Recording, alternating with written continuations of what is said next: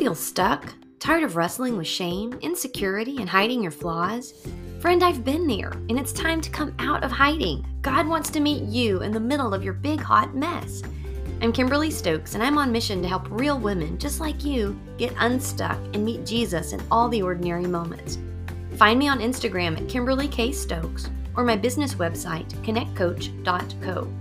Ephesians 3:20 says God can do far more than you could ever imagine. Welcome to the Imagine More podcast.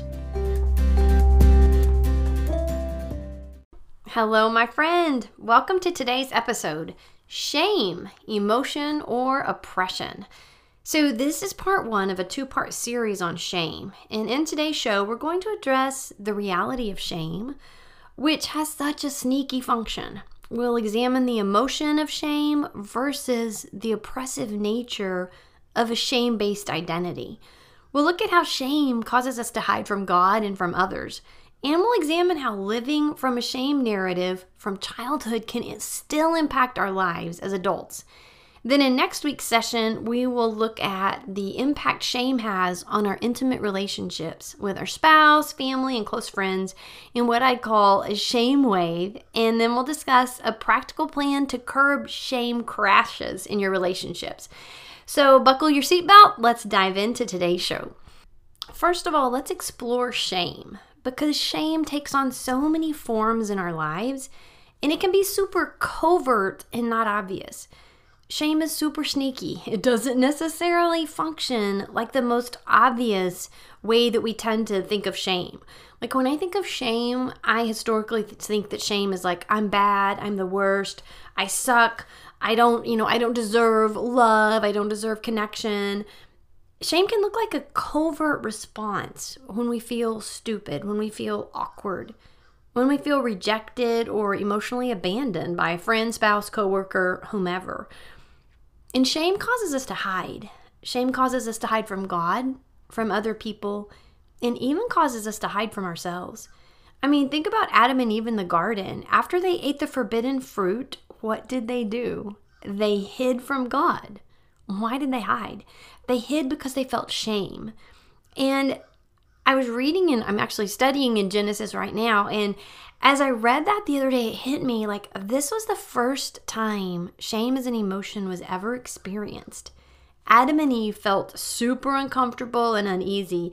Suddenly they realized due to their sin, they were exposed, they were naked, they were vulnerable. And they were like, this isn't okay. I'm not okay. So to feel the emotion of shame occasionally simply means we're human. But I really want to distinguish between the occasional emotion of shame from an overall view of self through a filter of shame. So they're very different. This filter of shame occurs when we felt vulnerable, exposed, and then just consistently received messages from probably our parents that you're not enough, or you should be perfect, or we internalize that I'm not okay the way I am. We may have heard this overtly in childhood. Our parents may have verbalized this outright to us, or may have inferred it and blamed ourselves. But somehow, some way, somewhere along the way, we can develop a base of shame. And in that, we develop this shame filter through which we see ourselves in the world.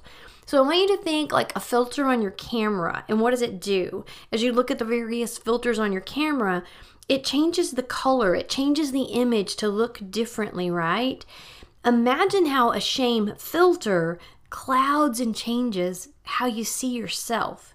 And it's through this miscolored filter of shame that we begin to interpret the world, and that we see ourselves, how we perceive ourselves, and how we perceive others, and how we receive their messages. This filter of shame works hand in hand with insecurity and fear. Some of the fruit of seeing ourselves through a filter of shame, one of it is comparison.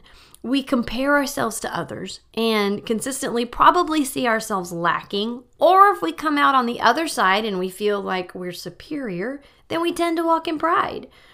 Another fruit of seeing ourselves through a shame filter is fear of taking risks. Another one could be hiding our true self, maybe a fear of being exposed as lacking or not good enough. Depression can also be a fruit. Low self-esteem, eating disorders, difficulty experiencing intimacy in relationships, and then blame is another one. Think back to Adam and Eve. Think about it. When God confronted them, what did they do? They immediately tried to blame somebody else. They moved from shame to blame so quickly. Adam blamed Eve, and then Eve blamed the serpent. So what's the application in our lives?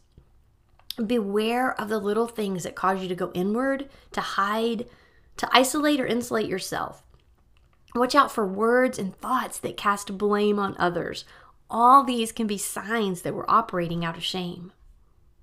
The reason I titled this podcast Shame, Emotion, or Oppression is because I really hope that you will gain the distinction as you listen to this podcast today of the difference between the two. The emotion of shame is a normal human feeling that we all experience from time to time, versus this filter of shame, which is a form of demonic oppression, usually related to childhood trauma or some other form of trauma that we've walked through. And I want you to know it's not God's will that you be tormented by shame or see yourself consistently through this filter of shame, because that is not how God sees you. And if you consistently struggle with a filter of shame, I want to encourage you, you can get free of that. It's not a magic wand. It'll definitely take some effort and intention on your part and partnering with the Lord. But that filter of shame doesn't have to continue to be the tint or the lens through which it shapes your thoughts, your perceptions, your emotions. So get help. I encourage you to invest in yourself, whether that's therapy or inner healing, coaching, whatever you need to get your breakthrough. And then I really encourage you to seek the Lord. Get vulnerable with Him. Let Him speak into this area of your life. I always say that God is the absolute and very best therapist. From the outset, I want to share briefly how to deal with the oppression of shame. How to deal with the demonic roots of a shame-based identity, or that shame filter, as I call it. So, number one, I would just say come out of agreement with shame and the enemy's stronghold that he's had over you in this area of your life. I would say ask forgiveness from the Lord. If you've agreed with the enemy and how you perceive yourself, take authority over you. Just command every demonic spirit to leave you in Jesus' name. It's pretty simple, really. It's not rocket science. It may sound weird to you, but it's very biblical. Read the Gospels and you'll see how often Jesus commanded evil spirits to leave. So as you do this, it can be as simple as, Lord, I ask you to forgive me for the ways I've agreed with this shame narrative or this shame filter through which I've seen myself. This is not the way you see me, so I just confess it and I ask forgiveness, Lord. I take authority over myself and I come out of agreement with shame. I come into agreement with you and I command every demonic spirit to leave me in the mighty name of Jesus. And then you may want to hammer on that for a minute, like, go in Jesus' name. I don't want you. Get out. You don't help me.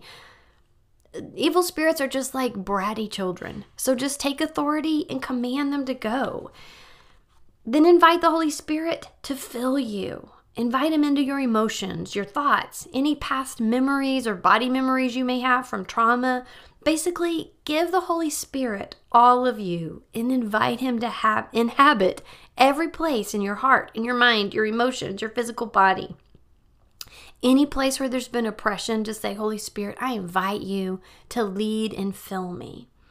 So that's just a simple, quick, description of how to deal with the demonic roots of shame and a shame-based identity.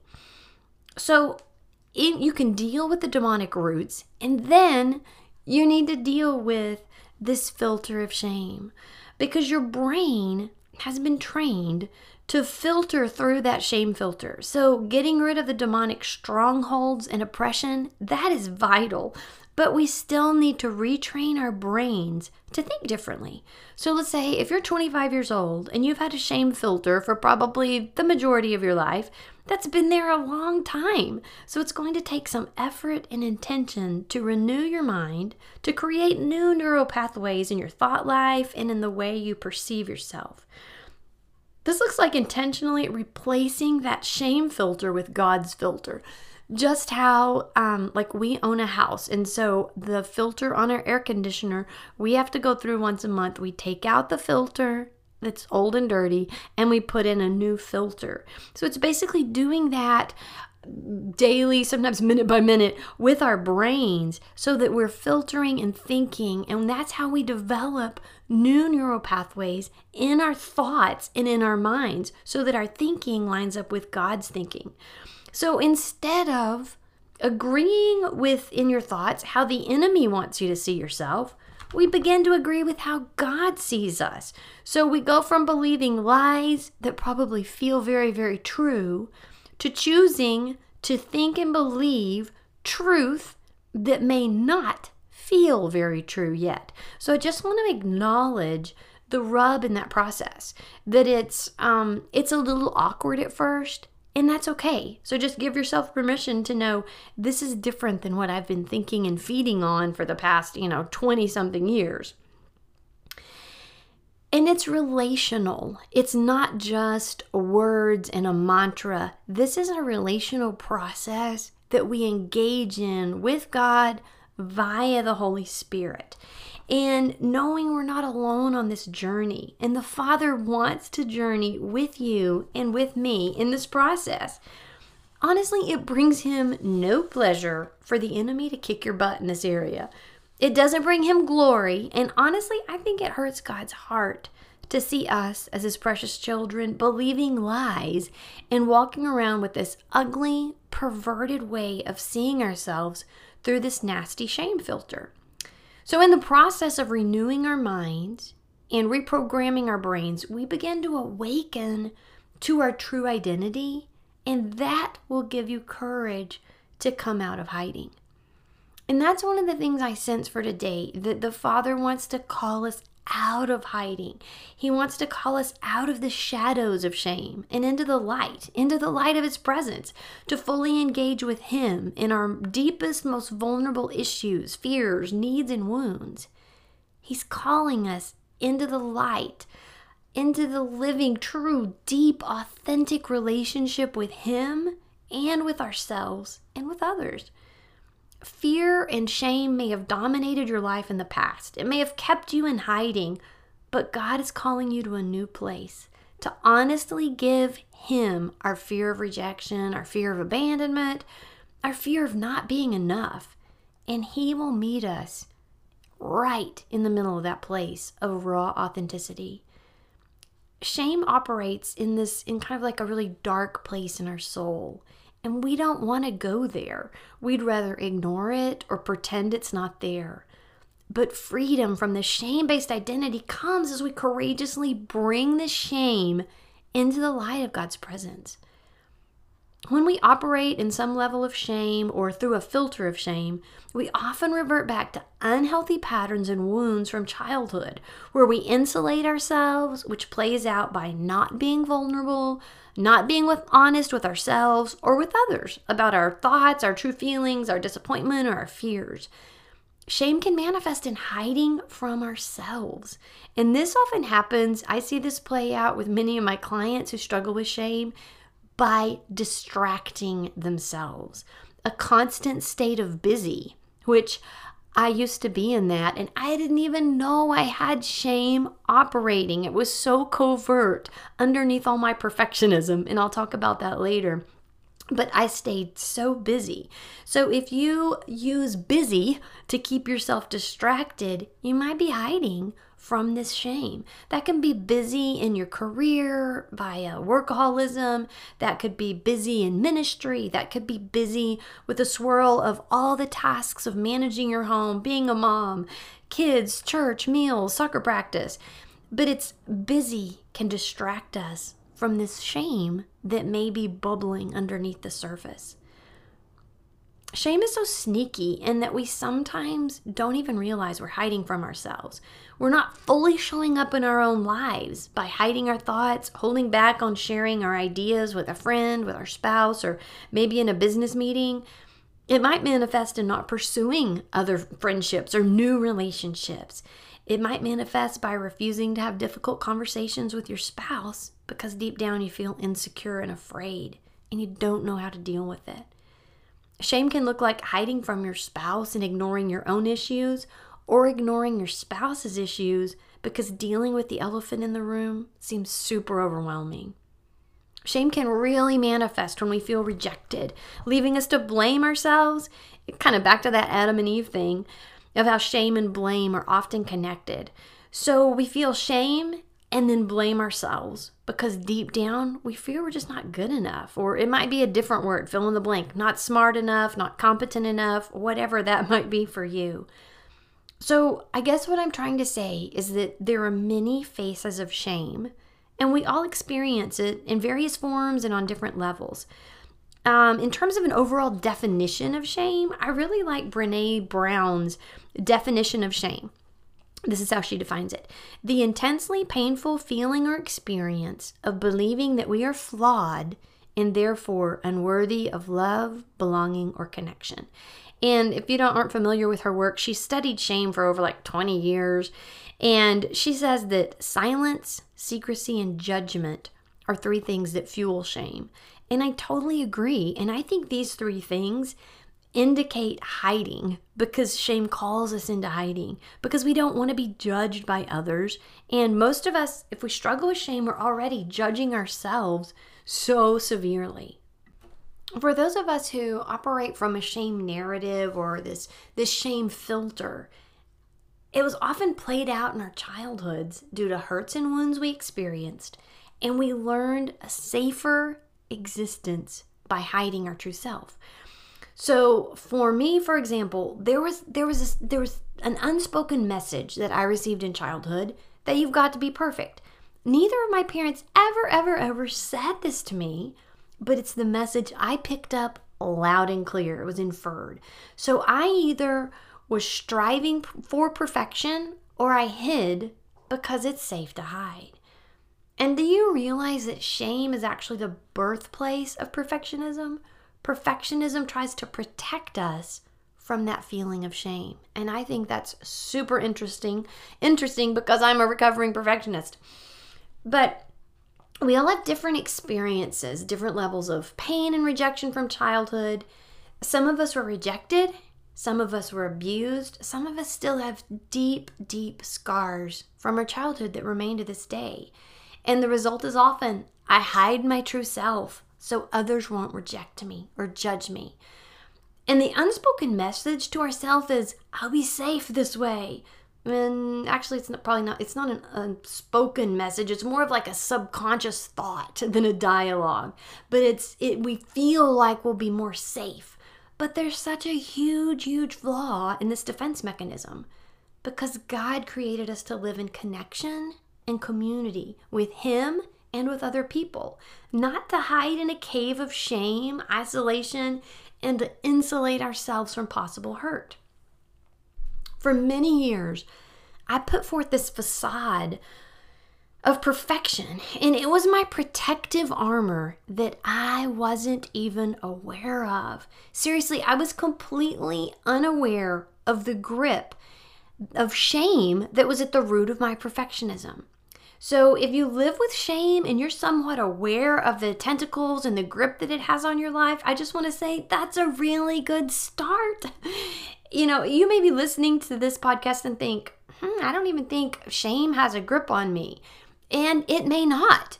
But that used to be what I thought. I didn't see shame operating because it was so covert. It was so sneaky. And it was so under the radar, covered up by my perfectionism. And that's really it. Shame calls us to wear a mask or a facade. Mine was a facade of perfection, but it can be a mask of any kind. I remember a session with a client where it came out that she wore a facade of I don't care. And it was kind of this tough girl persona. So her shame and rejection had caused her to wear this facade, and it was a great defense mechanism to survive her childhood. But now as an adult, it was kicking her butt. It was so counterproductive, and it was causing issues in her life and in her marriage. So this is the deal. So many times, the defense mechanisms that kept us safe and protected emotionally in childhood are the very defense mechanisms that have become outdated and keep us from the very thing we want, from the healthy, intimate marriage or friendships we hope to have in adulthood. So beware that those defense mechanisms from childhood can become outdated, and they can actually cause harm instead of helping you in your real life. So wherever you are on your personal journey, I just want to say there is hope for you. God wants to meet you where you are, and His love is so much greater than your shame. He can help you grow, and He can help you let go of any facade or any mask that worked in childhood, but it's outdated and isn't helping you anymore. So God wants to partner with you as you grow and let go of those facades. I'm so case in point here, because God healed those wounds and the rejection that I felt in childhood. All the hoops of perfectionism and the facade of perfection that was rooted in a silent shame, it no longer rules over me. As I learn to receive God's love and His affection without limits, without hoops, without shame, His love healed me so deeply. And I no longer wear that mask of perfection or performance. Yes, every now and then I am tempted and I slip back into that, but it's not a facade. It's not something that's constantly on me. And it is beautiful to be free from that. I'm no longer ruled by fear of what others think about me.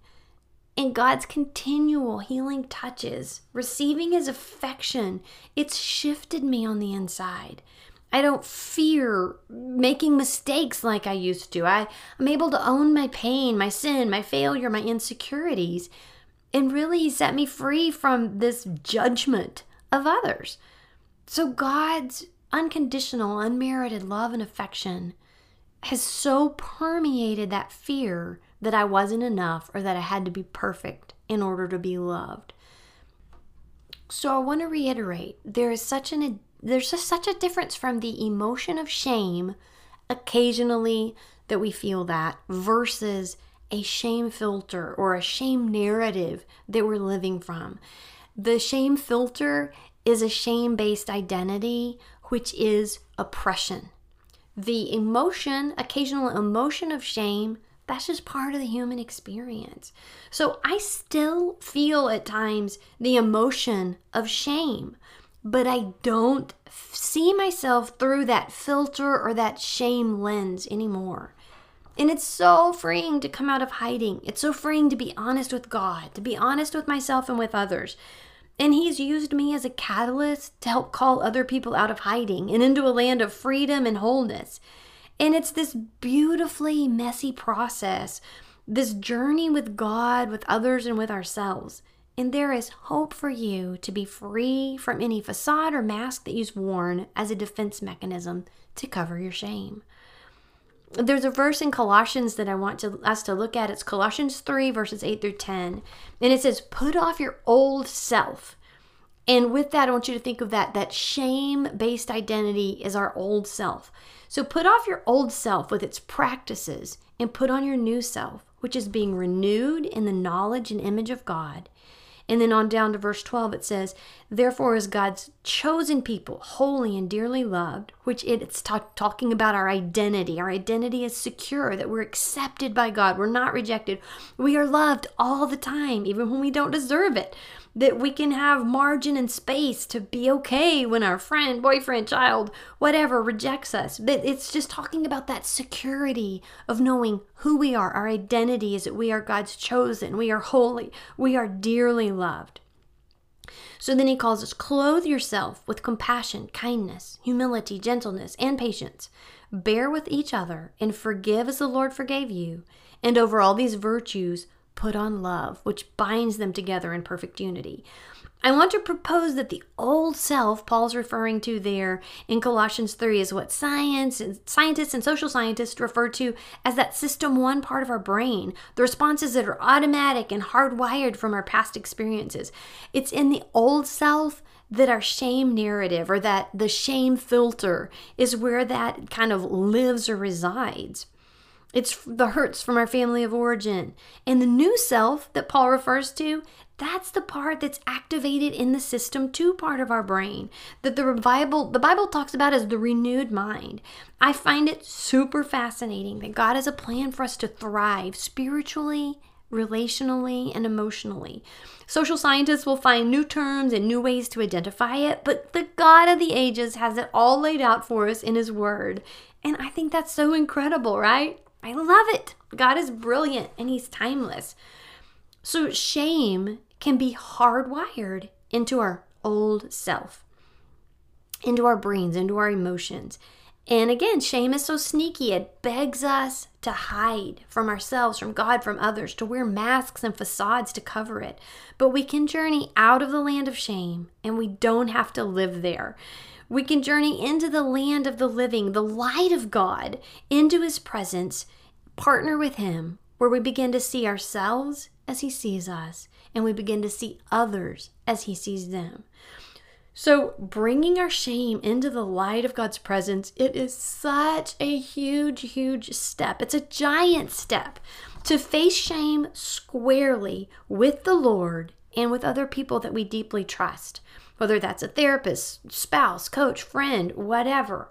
But I just really hope this episode is encouraging to you as we dissect shame kind of bit by bit, and just to understand the difference between the occasional emotion of shame versus having a shame-based identity when we see ourselves through a filter of shame, which it distorts. Think about looking in a trick mirror, how that distorts the image. A shame-based identity, it's just like that. It distorts the image of who we are, created in the likeness of God. And we begin to see ourselves focused on this distorted image and evaluating, I'm not worthy of love because this. But it's all through this distorted image that's twisted and perverted because of shame.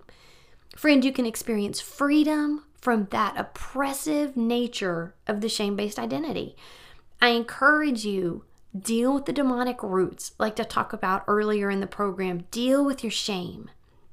Freedom comes as we take brave steps and bring our shame into the light.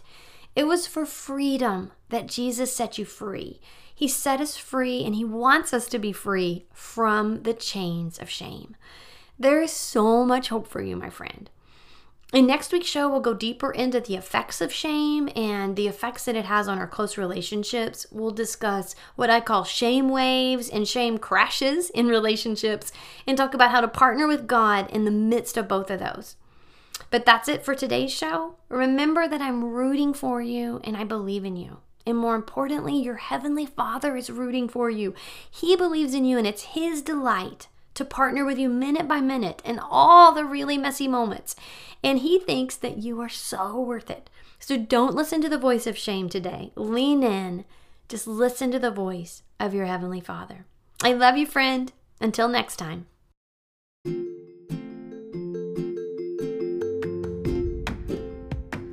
Friend, I'm so glad you joined me for today's show. If you need help navigating through your emotions, relationships, past trauma, or just getting that breakthrough, you can find me online at connectcoach.co. I offer in-person and virtual sessions, so check it out. I'd be honored to partner with you. I'm so glad we're on the journey together.